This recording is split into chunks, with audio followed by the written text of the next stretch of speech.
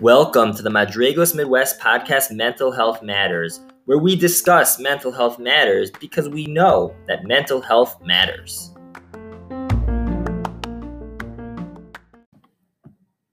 Welcome to the next episode of the Madrigos Midwest podcast, Mental Health Matters. For this episode, it is our privilege to host an expert in the field of addiction, Menachem Poznansky, LCSW. Menachem is the director of the Living Room, a division of Our Place in New York. The Living Room from its home base in Brooklyn at the Fanny Capelius Recovery Center. And with locations in Monsey and Cedarhurst, is a recovery clubhouse program for Jewish young adults and couples in recovery from addictions. Menachem is also the author of Stepping Out of the Abyss, a Jewish guide to the 12 steps, and Consciously 6 Steps to Living Vibrantly with Our Creator. Menachem is editor of The Light Revealed, a social media publisher focused on the messages of Jewish spirituality, and hosts 2 podcasts, one called Consciously and the other Practically of Farbrengen with Rabbi Meir Prager. Menachem received his master's in social work from the YU School of Social Work, Wurzweiler School of Social Work, and lives in Cedarhurst, New York with his wife Naomi and their children Zoe and Tani. And in this episode, Menachem discusses many elements of addiction, how we can best be there and help those suffering in our community, how we can create a community for them, and some practical tips and insights that each and every one of us can apply to our own lives. Hope you enjoy this episode. Thank you so much, Menachem, for joining us. We really appreciate you taking this time. How's it going? Hey, how's it going? Grateful to be here. Great. So why don't we start just by you telling our listeners a little bit about yourself, if that's okay. Okay. Not sure exactly. I think, first of all, thank you for sending me the questions. Give me time to think about it. That's always nice. I wasn't sure where you want to go, but I'm a social worker, as you know, you've heard in the introduction. I work primarily with people in recovery from substance abuse and other addictions. And that's been like most of my career. I've been doing that for 17 years, and I've been a social worker for about close to 20 years. So it's been most of my career doing that. I didn't grow up, I live in New York in Cedarhurst with my wife Naomi and our kids, Zoe and Tani.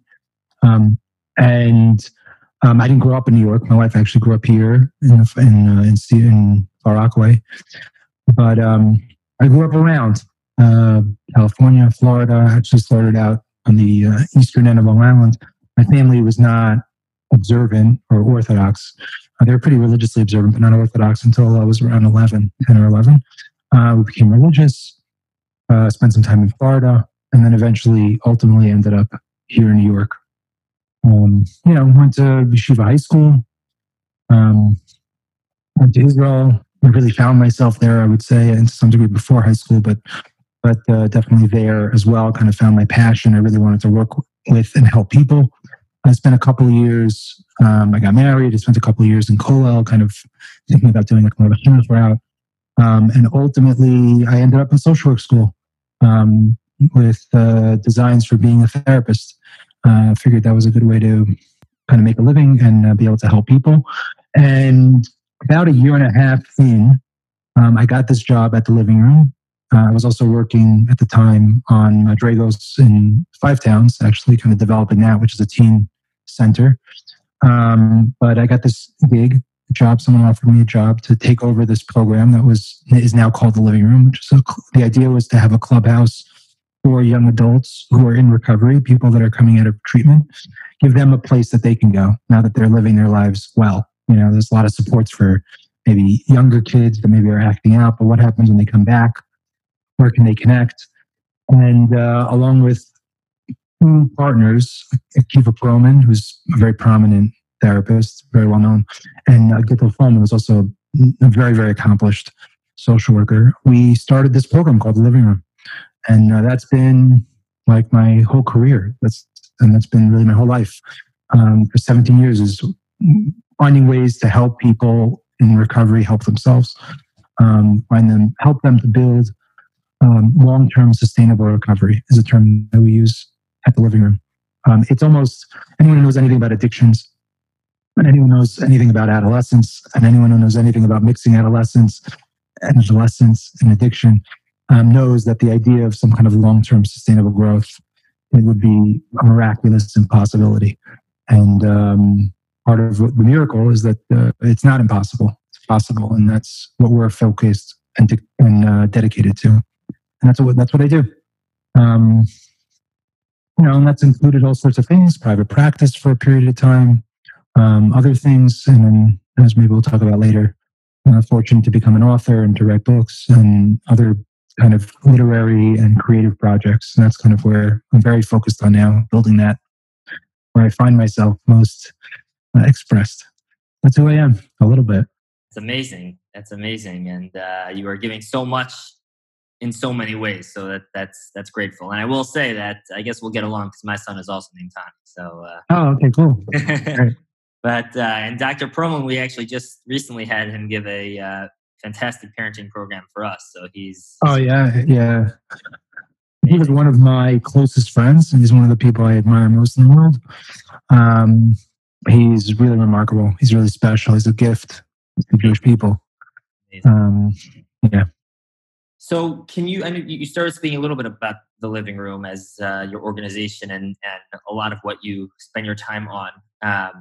So can you go a little bit more into kind of what goes on? What goes on at the Living Room? Right.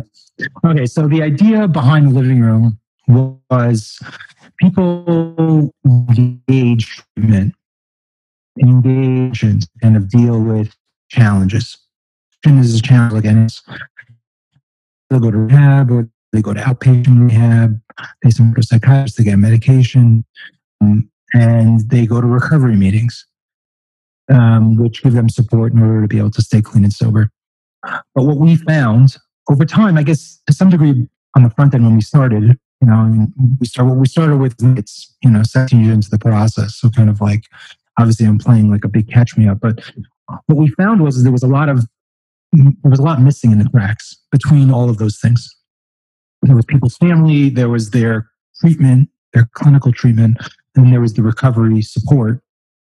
But there were a lot of gaps in between. And we set out to form the Living Room into the kind of organization that fills those gaps for those people.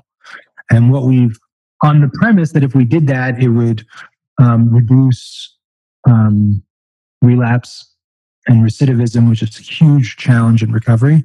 And it would really enhance people's lives and create a community for people that don't really have a community. And then eventually that they could move on and become, active participants in the Orthodox and the Jewish from whatever, in their communities, wherever their communities are.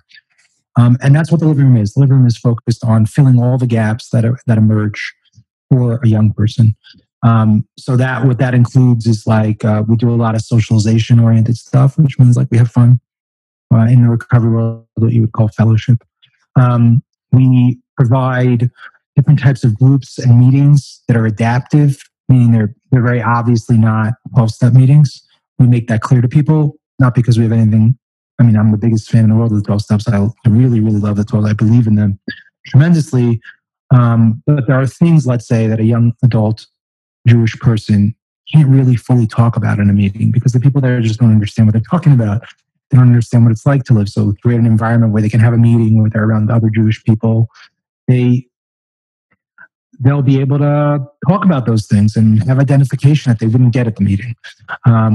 It also includes, to some degree, not that our goal per se overtly is to make them more religious or to inspire them to be more religious or not religious. That's not really our goal. Our goal is to help them, encourage them in the path that they want. But many young people who return and build a life of recovery want to reconnect with Yiddishkeit and creating pathways for them to do that. And then the other things that we kind of do are providing resources and support. One of the things that people don't know and don't realize is that when you go through addiction, there's an initial phase of intervention in and around the addiction itself, the fact that you're addicted to drugs and addicted to a life of substance abuse. Oftentimes there's acute, intense trauma that can be addressed in the early phase of treatment, sometimes not. There's also oftentimes other psychological, mental health factors that have to be addressed. And then life skills stuff, vocational, all those things. Some of those things are things that we help with, like the vocational stuff. life skills training, money management, all things that young people who didn't grow up in society lose out. They don't learn how to handle money because, the way they handle money when they're in their adolescence is not the way the rest of us do. So that's part of it. But one of the things that people don't necessarily realize, as somebody is successful in achieving and attaining a life of recovery, there comes a point at which they hit a certain wall and they start to have to really look at some of the factors that maybe led them down the path of that addiction in the first place. Sometimes people make a mistake in my mind and they think that by addressing the underlying thing, they'll get rid of the addiction. But really, the addiction kind of exists on its own.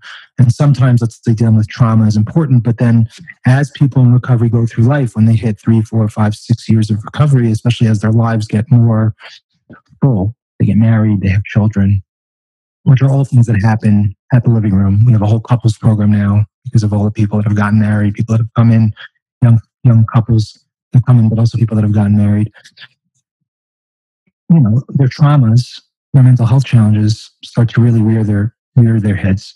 So that is a very, very critical thing. It's not like all the time, but like on a consistent basis, we have 4 or 5 people that are in that phase, and it's helping them find the mental health supports that they need, especially ones that are recovery informed, understand their recovery, and help them deal with those kind of challenges, even crises. I mean, they don't tend to get to crisis, thank God. And what we found is that there's the reason that if you go to the rooms of recovery, there's people with 1 year, 2 years, 3 years, and then there's a drop off. And there's much less people with 5 years, and there's much less people with 10 years. And my theory on that, and there is research to reinforce this, is that as people move on in recovery, the reason why they don't get past 3 years, or maybe they kind of recycle, is because they don't have the resources. Their recovery will take them only so far, and it can take them on in the sense that it can help them stay clean, but they need to get other help, they need to get outside help. And having a mechanism in place, it's a big little thing that we do, kind of like really helping them, making sure and filling those gaps. So that's what the living room is dedicated. But more than anything else, I want to say that, the living room, I tell people all the time, and I think this is a really important thing for an organization, any organization that serves people. There's the living room, the institution, and that's nice, and that's everything I just described. And then there's the living room family, and that's something that's much more important than the institution. And what the living room is more than anything else, those are things that the living room institution, the organization does. But more than anything else, we're a community. We're a community of care within the broader Orthodox community, Jewish community in New York. And people feel that way. They feel like they're part of something special. And that's critically important, especially for people that oftentimes grew up feeling like they didn't fit in, like they didn't necessarily feel comfortable in their skin. So giving them that really helps them. So that's what we do with the living room. So a lot of it is also helping people to feel a part of and encourage them. Amazing, unbelievable work. And it's great to see that there's someone who's really looking to fill those voids, like you're saying, that others don't address. It's not just one more organization. It's one very unique organization that's targeting a specific population, but that really no one else is doing. And that's incredible. Yeah. Yeah, oftentimes we have the impulse as people to want to have a one-stop shop fix for everything, and oftentimes, and in particular this, but I think it applies to other things. Realizing your limits, realizing your purposefulness, and realizing that sometimes it takes a village, so to speak, as they say. But having multiple organizations that do multiple things. Just today, I get calls all the time. People want, let's say, rehab placement. Well, you must do rehab placement. So I give you some advice. I can tell you who I see is doing good work because I see the back end, but there are other organizations, right? Let's say it's a Movement is a big kind of referral back. They do that all day, right? Let them do their work. There's no reason I need to recreate the wheel. And that's a big philosophy for me. And I think that too often in the rush to try to do everything, we do nothing. Right. So that's a big driver in terms of spiritual principles behind why we developed the living room the way that we did. That's a great point. And as someone who you're saying, so much of what you guys do is to focus on the community. Using the larger Jewish community to pull our resources together instead of what we as an organization per se have to do. Right. Amazing. Yeah. I'm curious to hear more about how you find this this sense of community as a powerful tool in the sense of recovery and continued success. Right. Community is such a critical part of life. It's such a critical part of what we do and how we operate. And there's a principle. I'm such a fan of the 12 steps, and there's many different kind of pathways or streams of recovery. But the ultimate one, or the original one, is through the lens of Alcoholics Anonymous. Second to that, Narcotics Anonymous, which is also very significant in its philosophy and way of seeing things. But Alcoholics Anonymous was the original 12-step program, the source of the 12 steps. And Alcoholics Anonymous has, their logo actually is a circle with a triangle. And the triangle has a lot of symbolic significance.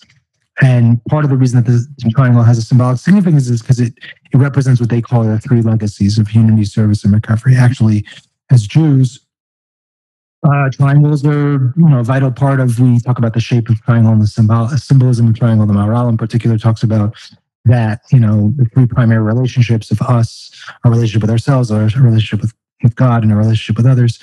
But in the frame of recovery, in the frame of the 12 steps, and specifically Alcoholics Anonymous, unity, service, and recovery, which ostensibly amounts to unity being community, service means helping other people, and then recovery is the actual work that we do on ourselves.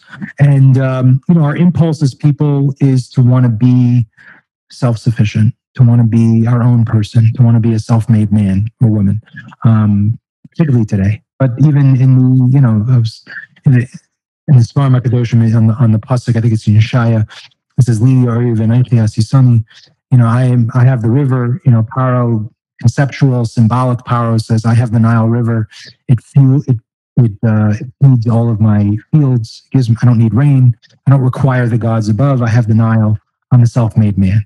Right, and that represents, the Sfarim explain, that part of us, that part inside of us that desperately seeks to not need anybody else, to be self-sufficient. And obviously self-sufficiency is a good thing. I have kids that are adolescents, young adults, and everything I'm trying to do is help them become self-sufficient. That's my job as a dad, to try to help them. I'm from this parent's job from the beginning. I often like to say, parenting is a journey from absolute dependency to absolute independency that lasts about 30 years, right? That's the goal, right? We get them from, it kind of moves across. Oftentimes you're working with adolescents, oftentimes right in that middle section, 15, 16, 17. That's where it gets complicated because the dependency scale has shifted.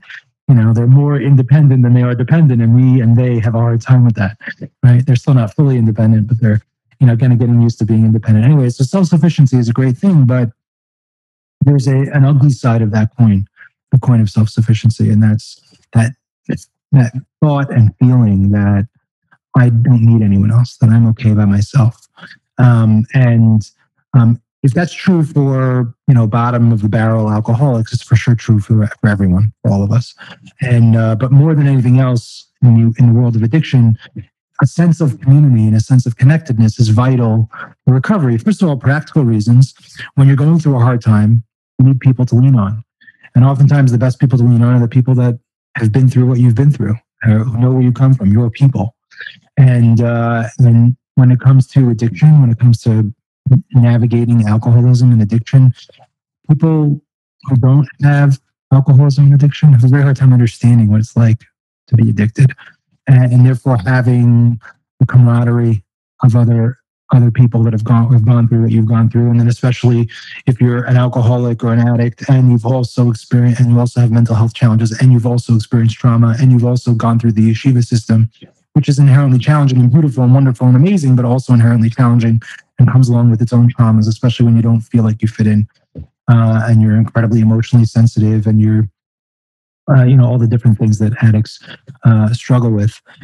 It's very meaningful. It's very easy to kind of feel very isolated, and it's very meaningful when you find other people that connect with you. So that's like on a practical level.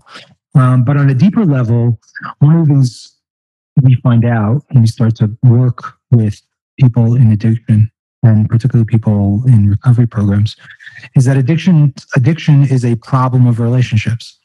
People that are addicted to drugs and alcohol, strangely, have a relationship with their drugs and alcohol. People who are addicted to drugs and alcohol oftentimes form relationships with people that struggle with codependency, right? Which is an enhanced dysfunctional form of relationship. And all addictions in some way relate to relationship. So forming healthy community and healthy relationship actually becomes a vital skill that an addict or an alcoholic has to learn in order to get better. So on the one hand, it's useful on a practical level, but on a theoretical, spiritual, conceptual level, it's critical that they have community. If they don't have community, if they're isolated, then they don't really get well. Learning how to form healthy attachments, learning how to form healthy relationships, learning how to navigate the challenge of admitting dependency and also striving towards independency. So many young people that become addicted oftentimes have a distorted sense of independence. It's like a lot of teenagers. Many teenagers do. Definitely addicts, especially if their parents struggle with codependency. They struggle to really find that place in between healthy dependency and healthy independence. And oftentimes what they form are unhealthy dependency and unhealthy independence or unrealistic independence. So community becomes critically important, becomes a critically important vessel for healing and for help. So that's why, more than anything else, what we do in the living room is create community for young people. I didn't say that before explicitly, but that's the most important thing that we do is create that sense of family, but that sense of community. And I think that's true for all of us. I really, really do. I think that oftentimes we take for granted, especially, I grew up more out of town, less in New York, less in a large, huge, metropolis and Jewish community. When you do, there's a million shuls, and you can hop here and hop there, and no one knows who you are. When you grow up in a smaller community, if you don't show up, everyone notices and everyone cares, and that's like a different way of living. And oftentimes, for those of us who live in large cities, particularly in the New York area, but I don't think it's exclusive to New York, or Chicago, LA, Miami. It's very similar. There's not that same small community feeling, and you can kind of get lost, and that can be very, very destructive, I think, for people. So I think for all of us, it's like that, to realize like we really need each other, not on a practical level, but then also for ourselves, for our own growth, to become who we are meant to be. Wow. So community plays many roles, from practical to deeper to being held accountable. Really, really runs the gamut and has so many roles in both the recovery of an addict. And I would imagine you mentioned that you previously had a private practice. I think that the same is true with all mental health related issues as well. The need for finding those people who can understand us and who can help us and who can relate to us and who can hold us accountable. I think is true across the board. But, yeah, on the clinical end, that's one of the great values. I've become such a big believer in group therapy. It's over like individual therapy. Oftentimes, it's so much easier to open up to an individual therapist, and but when you get into group therapy, it's like you create a community of people trying to support each other, encourage each other, hold each other accountable, and there's like a certain growth that occurs in that environment that's unbelievable, really, really unbelievable. Do you guys, as part of the living room package, I guess, formal group therapy, or it's more of a informal kind of living style? So we specifically don't facilitate any treatment. We stay away from any form of treatment at all. We'll do sometimes short-term life skills oriented like series, and we'll do workshops, and we do like recovery style meetings, and we do discussion groups and all sorts of other dynamic ways that are all, therapeutic. And as a clinician, like obviously there's a measure of clinical association to the whole thing, but it's not treatment. And that's one of the beliefs that I have and that we have, is to really separate, what clinical treatment is and what, enriching intervention is. Those things are different. And to really kind of be able to separate those things and to cherish them. I mean, I've been on both ends. Clinical treatment is amazing. It's remarkable to be in therapy and to be a therapist and to watch somebody like grow and evolve and emerge out of their challenge. It's like incredibly meaningful and amazing. And yet at the same time, there's an incredibly meaningful part of my friend Sonny Perlman, who runs parallel programs to me within the workplace. He always says, like, I'm just a classic social worker. I just work with people. I'm like I'm all these guys' uncle. I'm like there for them, and that's like a classic social work kind of like orientation, as opposed to like the very kind of removed clinical orientation. So like it's really respecting and honoring both of those frames. I think is important. Absolutely, makes a lot of sense. I'm fascinated by the focus on this particular age group. Okay. Is that do you find a particular, obviously, increased independence, but what are some of the unique challenges that come up with this age group working with that, and also some of the unique opportunities? So, I mean, what's fun for me is I did a lot of time working with young adults, adolescents, like, 15 to 18, and that's incredibly meaningful. There's a certain orientation that they have, a certain zest for life, a certain optimism that young people have that's really exciting to tap into. Sometimes somewhat delusional, but like exciting, But working with young adults, 18 to 35, that's really our focus, is really, really meaningful because, particularly those in recovery, we're talking about real people who are like really trying to work and develop themselves. As somebody who's over 35, there's a certain like set in your ways kind of thing that happens, even though I don't think we should ever stop growing. And I think we're always moving and moving and moving, but there's a certain shift that occurs in our lives where we kind of like figure out what we think, figure out what we believe, and maybe it changes, but like for the most part, I kind of figured out what my life philosophy is, and then I'm building on that, and to be engaging with somebody who's at a phase where they're encountering the challenges of life, but also trying to build that, to figure that out. To be working with people that are getting married and trying to form homes, trying to figure out with their spouses what their family values are, which is something that a lot of us don't think about. And then we just show up and then we realize we have them. But, to really think about that, it's like incredibly, incredibly meaningful. I find it incredibly meaningful.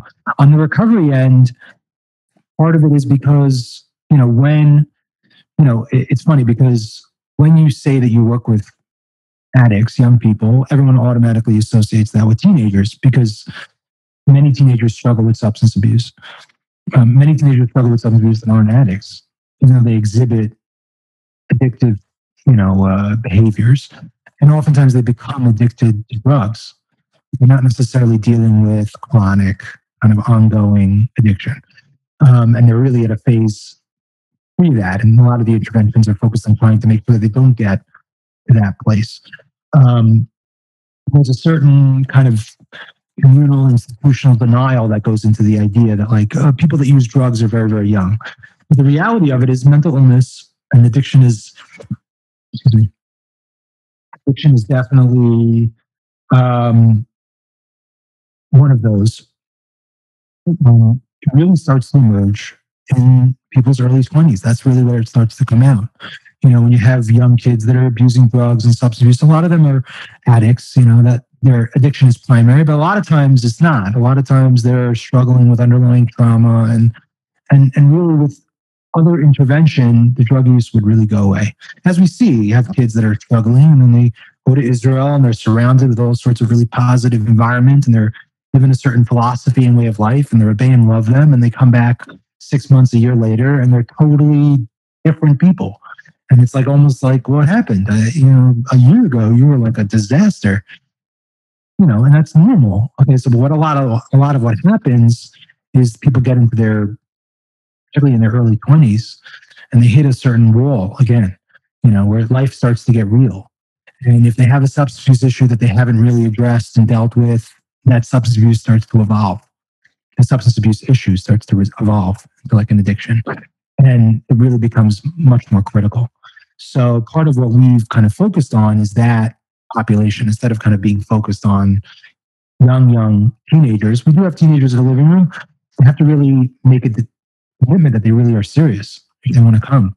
Like when young people want to come to the living room, we sit them down and say, this is an adult environment. You're welcome to come, but you need to and we're here to help you operate well in an adult environment, but you need to realize you're in an adult environment, and that's going to be challenging for you, and it's going to mean you're going to have to grow up. And when they do that, it's incredibly meaningful. But to really kind of focus in on those people that are starting to emerge with well-formed addictions and to really help them. And the beauty of that is that I'm like the luckiest guy in the world because I'm dealing with people that really want to get well and are really dedicated and really appreciate when you help them. They don't take it for granted. I have the opportunity to form really meaningful relationships that are, everything I was looking for when I was sitting in Kollel thinking that I wanted to work with people. I never would imagine I would end up here, I had never imagined I would have got it from where I got it from, but it's been very, very meaningful, incredibly meaningful. And it sounds like incredibly useful also for those who are able to take advantage. And it's a really inspiring approach. And you're right. You're the luckiest person in the world. I feel similar when I'm working with clients who are also looking to grow. It's such an amazing opportunity to be the one to help facilitate their own self-growth. So thank you for that. I'd like to shift over. You mentioned at the beginning that you've started putting a lot of your efforts towards writing. I know you've authored, I believe, a couple of books. So tell us, how you got into that and what your mission is with that and some of the content maybe that you put out as well. Okay, great. I'm really excited about that. So I always had an aspiration to write. I enjoy writing. It's part of my personal development. I write every day, a journal every day. I try. But most days I, sit with a notebook and a coffee, and I really, write. And it's healing for me. It probably started when I was in yeshiva and I was going to Musar Vadin, and I would write them down. The yeshiva that I was in, Medrash Shmuel, there was a big focus on chaburos. So we had to prepare basically a speech, and we would give a speech to our peers. And that was actually a very meaningful thing, and something that I've tried to recreate was empowering each person to kind of have their own voice. And we would take responsibility for preparing a VOD for our fellows, that was probably the first time I really kind of realized how much fun it was to write out your thoughts, to put something together.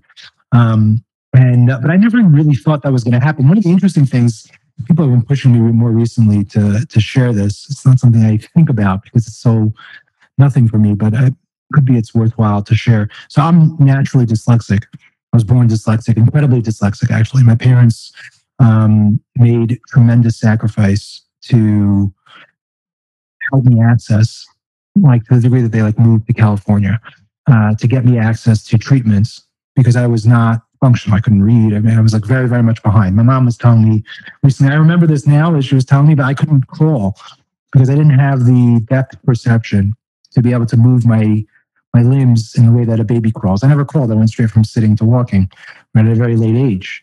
It was because of dyslexia. They didn't realize. So they actually trained me to crawl when I was 7 or 8 or 9 years old because there's a critical developmental process in the eyes or something. I don't understand these things that relates to, and I still have it today. I'll be reading and I'll particularly when I'm speaking publicly or reading publicly, I get nervous and then the words get all jumbled.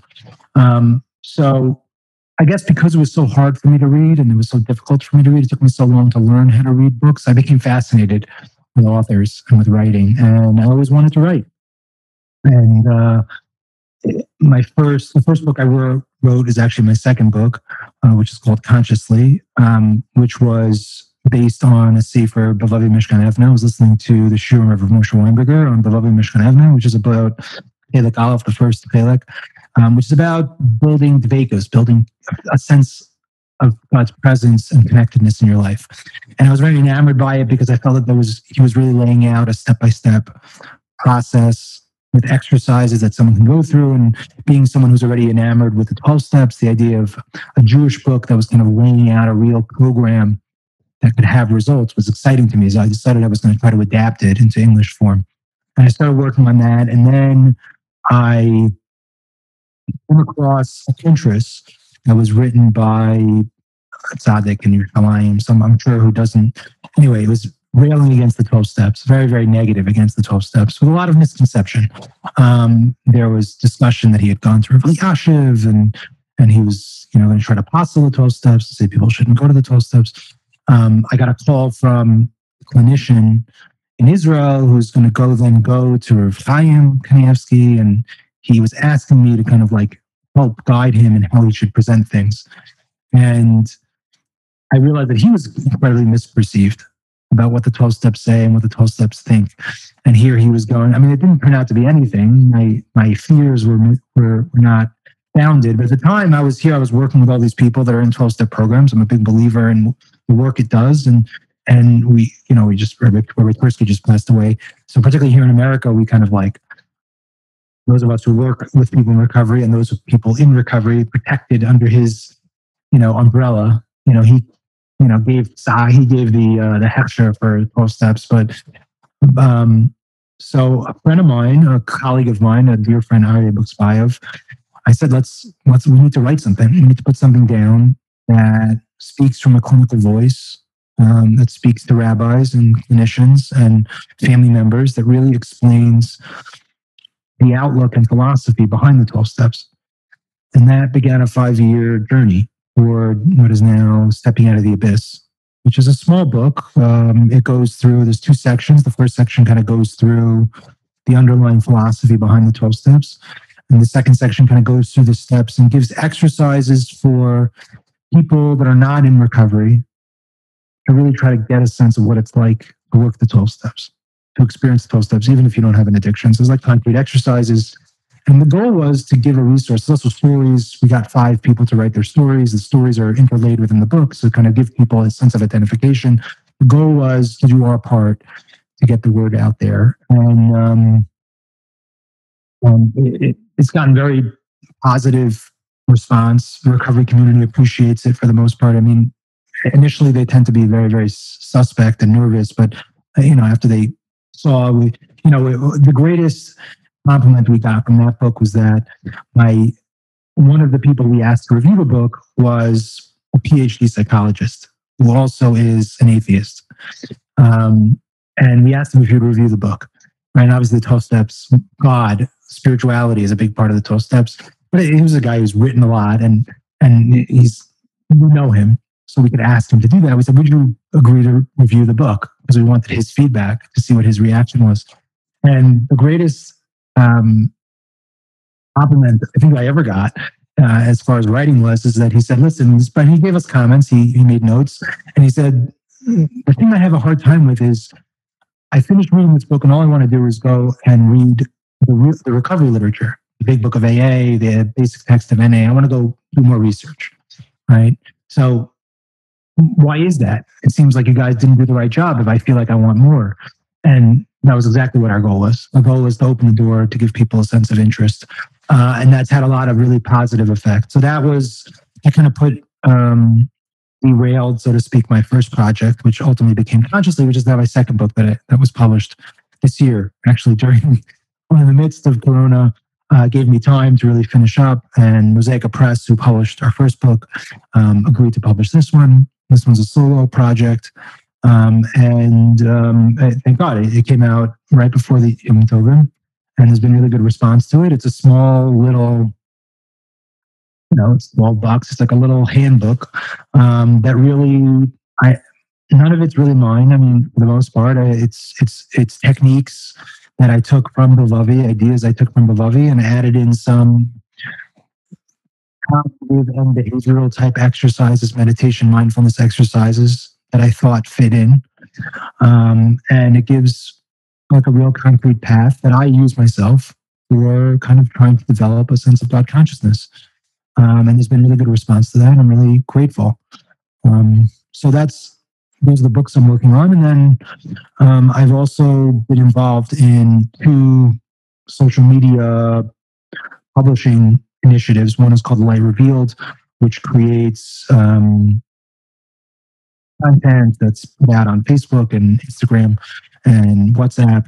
It's just like ideas, like we're running a series now called Spiritual Principles, where we go through one spiritual principle and talk about the way in which that spiritual principle is a decision, right? So it's like a spirit, like today's was forgiveness, right? You can find it on Facebook or Instagram. So it's like forgiveness is a decision. I can like, I'd love to just say it because to give you an idea of it. Forgiveness is a decision to let go of the false hold we have over people, places, and things that didn't behave or manifest the way we hoped or expected to. To choose to lean into a new start and a new narrative, to let go of the shoulds that seem to protect our rights, but instead lock us into the darkness of misery and hatred. Right. So it's like kind of like a point of reflection. And then each one comes along with a prayer that you can say. So these are like kind of just daily things. It's incredibly meaningful for me. It's all emerging out of like just whatever I'm thinking about that day. That one came because I was sitting with an amazing, incredible 22-year-old who's suffering from resentments against her parents who really, didn't treat her very well. And she'd done all the therapy work in the world. And, she was saying, maybe I need to go back and do more inner child work. And you just need to like forgive. How do I do that? It's like, it's a decision. You got to just make the decision. So that's like where that one came from. So that's incredibly meaningful. And then I'm working on 2 podcasts. One is called Consciously, which is connected with my book, and I'm doing interview series, which is really meaningful. Those are focused not so much on concepts, but getting to know people on an interior level, and also grabbing kind of concrete spiritual suggestions that they have. And then another one I just started doing called Practically a Farbrengen with a mashpia of mine. Over the years since I left yeshiva, I've come enamored, particularly with Hasidus in general, particularly Breslov, but also mainly at this point Chabad. And one of my teachers in Chabad is a guy, Rabbi Mr. Meir Prager. He's just Meir. He's a businessman, but he's also a wealth of knowledge of Hasidus and life. And we kind of go through and we're kind of picking out little kind of spiritual ideas in Chabad. So those are all on all the podcast platforms. So where 5 years ago I was doing the living room, which is really meaningful and creative, and then therapy. Now I've kind of like the living room has taken on the clinical focus, the professional focus, and now my creative juices are flowing there. And I hope to be able to do more of it. It's something that like I'm really enjoying. But we'll see, but it's just part of life. I hit 41 and I hit 40, 41 and I needed to do something else. I obviously related to what I'm doing, but that's, so this is what I'm doing. Amazing. And it sounds incredible. And the dyslexia piece is incredibly inspiring. I know you kind of glossed over it, but incredibly inspiring we could have a whole podcast on that, of your journey and how you overcome that to be so incredibly successful in that very area. Really fascinating and inspiring. And for those listeners that want to get their hands on these books, where can they get them? You can find them on Amazon. You can type in my name on Amazon. Also, Mosaica Press. They're both available on their website. They do ship them around the world. Israel, it's in they're all Jewish bookstores also. The social media content, Instagram at The Light Revealed.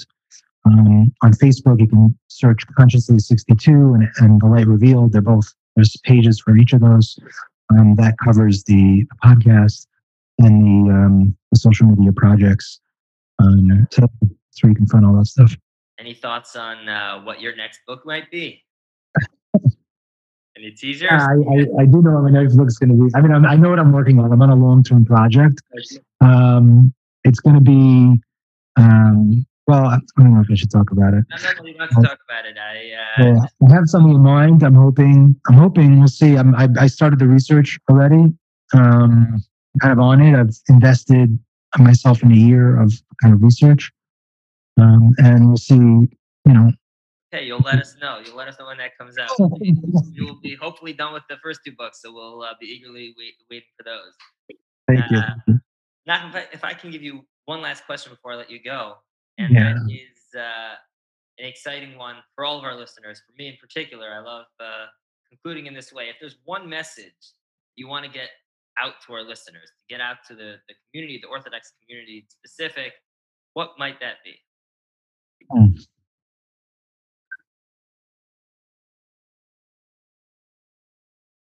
I was I'm working on, you said when we were talking earlier that when you record a podcast, it takes weeks to kind of process it and get it out there. I know the process. So this is somewhat less timely than it is. Hopefully it'll be timely in a different way. Maybe it'll be around the Shloshim, but we just lost Rabbi Tursky, and Rabbi Abraham J. Tursky, who actually wrote a chapter in Stepping Out of the Abyss. So I had a really privileged opportunity to interact with him. And I wouldn't say I was close with him, but I've met him a number of times, and he did agree to write a chapter. So I had an opportunity to meet with him a few times about that. You know, a lot of people who he's like saved, literally. So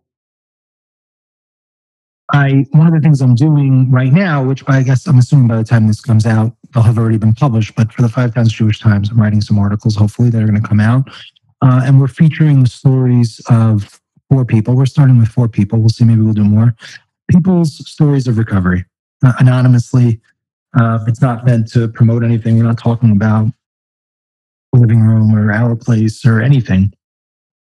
Just discussing, trying to give expression to the scope of his impact on the Jewish world. And his impact was so enormous, but one of the ways in which his impact was most acute and unique was the way that he impacted the world of recovery and people in recovery. And I think that there were, for people who are in recovery, noticed on Facebook, there's so many messages, both Jews and non-Jews, but the singular impact that he had on the recovery community, particularly Jewish recovery, is unbelievable. Like, he is the forefather of Jewish recovery for sure. And so as part of that initiative, for the first article, the first story, actually, this is the second article, I specifically went to look for one person who was very, very close to him. Not everyone had the opportunity to be very close to him. So this is a guy who's got 16, 17 years in recovery. He was in treatment in Pittsburgh. So a Jewish kid in treatment in Pittsburgh, always got special access to Rabbi Tursky, the opportunity to learn with him on a weekly basis. So he really got to build a relationship with him. And he tells a story in this article. I interviewed him for the article, and he told a story that about 6 months into treatment, he went to a wedding or a bris or something, and he ran into Rabbi Tursky there. And he was so excited to see Rabbi Tursky, and he was smiling. And Rabbi Tursky turned to him and said, if I never did anything in my whole life, watching you become a person who can smile would make my life worthwhile. Which is remarkable considering his accomplishments, that he felt that way. I mean, everyone knows of his humility. It's remarkable. And the story struck me in many, many different ways. It's a very different story that kind of, I don't tell the story, it doesn't give all the context to the message. I was once talking to somebody in recovery, in AA, and he was a young kid going to an AA meeting, a large AA meeting, and he said that he's a fun guy, a fun kid. He was wearing his yarmulke, sitting in the front of the room, very eager to hear the message that they had to offer. And in that room was a guy that came in, a Jewish guy, but unaffiliated. And as many times as he tried to go over to kind of say hello to him, that's kind of common. You go over to the new person. The guy was always very kind of harsh to him. Right? It wasn't so nice to him. They never built any relationship. They never really connected. And they each kind of went on their ways. So 5, 6, 7 years later, the guy tells me he happened to be attending a meeting in a different place, a random place, in a random AA meeting. He was still in recovery, still actively in recovery. He went to a random place, and lo and behold, who's there in this place? That other guy, the newcomer, right? And he's there. He happens to be there. He happened to have moved to, this was in Brooklyn, the other one was in Nassau County. And this time the guy was like nice to him and sweet and fun, and nice, the newcomer, so to speak. And he said to him, he said, I want to tell you something. This is the newcomer, said to the little kid who had a little bit more time in recovery. I want you to know that I wasn't very nice to you when I first met you because, you know, you were young and eager and, you know, Jewish and religious, and I was nervous. You had an agenda, and I was scared of you, whatever. And I feel badly about that. But I want you to know you saved my life. And the young kid thinking, he's not so young anymore at this point. You didn't even talk to me. How did I save your life? He said, I want you to know that I walked down the steps of that church basement, a Jewish guy, and never thinking that I ever walk into a church basement. And I came down that day because someone had suggested I go to an AA meeting. So really, I didn't have any hope that I would get better. And I figured I'll go to the AA meeting, I'll listen to what they say. If it doesn't work, I'm going to end it all. I'm going to kill myself that day.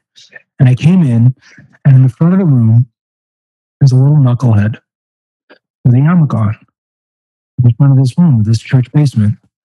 And I said, if he could be here, I could be here. And I stayed, and I got sober. And this guy didn't even know.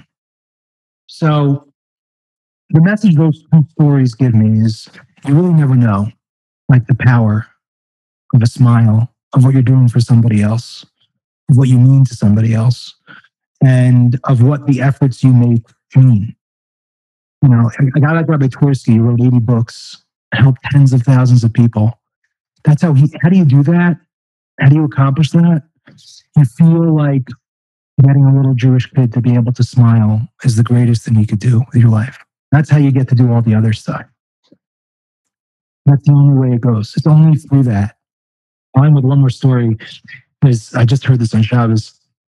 That at one point, the Tzaddik Tzedek, who is a prolific author, who wrote like on every area of Torah, at one point of his Nasius of being a Rebbe, he was frustrated because he was so bogged down with Yechidus. All the Hasidim were coming to see him, and he never had time for learning and writing all the things he wanted to do. And he expressed his misgivings to his son, the Rebbe Maharash, who eventually became the Rebbe Maharash. He said, the greatest burden in life is my Yechidus. Like just having to sit here and listen to people, and it takes me away from everything. There's so many things, there's so much I want to write, there's so much I have to say.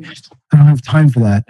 And Rebbe Maharash, this is the way the story goes. Rebbe Maharash turned to him and told him, he said, Tati, I don't know.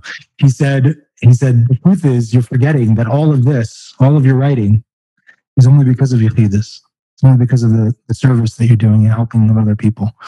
You know, whatever that means on his level, that tzaddik, I don't want to make that judgment. But if that's true for that tzaddik, it's for sure true for each of us. We never know the impact that we have, and everything that we want to accomplish and everything that we think we want to do does not emerge from our own efforts, our my self-sufficiency. It emerges from an attitude of service and giving, I think. And I think that that's important. I mean, I'm talking to myself because I forget. I'm really talking to myself. I forget so often. So I think that's the message that happens to be on my mind today. Perfect message. Couldn't have asked for a better message. And Menachem, speaking of giving and not even knowing how far your impact is going, I mean, I know that you see a lot of the fruits of your labor, I'm sure, from the living room and from your own practice and writings. But I'm sure that is only a drop in the bucket of the difference that you really are having and the impact you really are spreading. And so thank you for all of the work that you do. And thank you so much for your incredible time. We really, really appreciate it. Thank you so much for inviting me. It's a great honor. My sister and brother, Raina and Hirsch Chin, are in Chicago, and the idea of doing anything in Chicago, making them proud, hopefully I didn't embarrass them. They are very loyal supporters. We are so appreciative of. And in fact, your sister Brian is the one that, got connected us. So we're so grateful for that. So thank you. Thank you for your time and for everything you're doing. Really. Could not give them a shout out. Thank you so much. All right.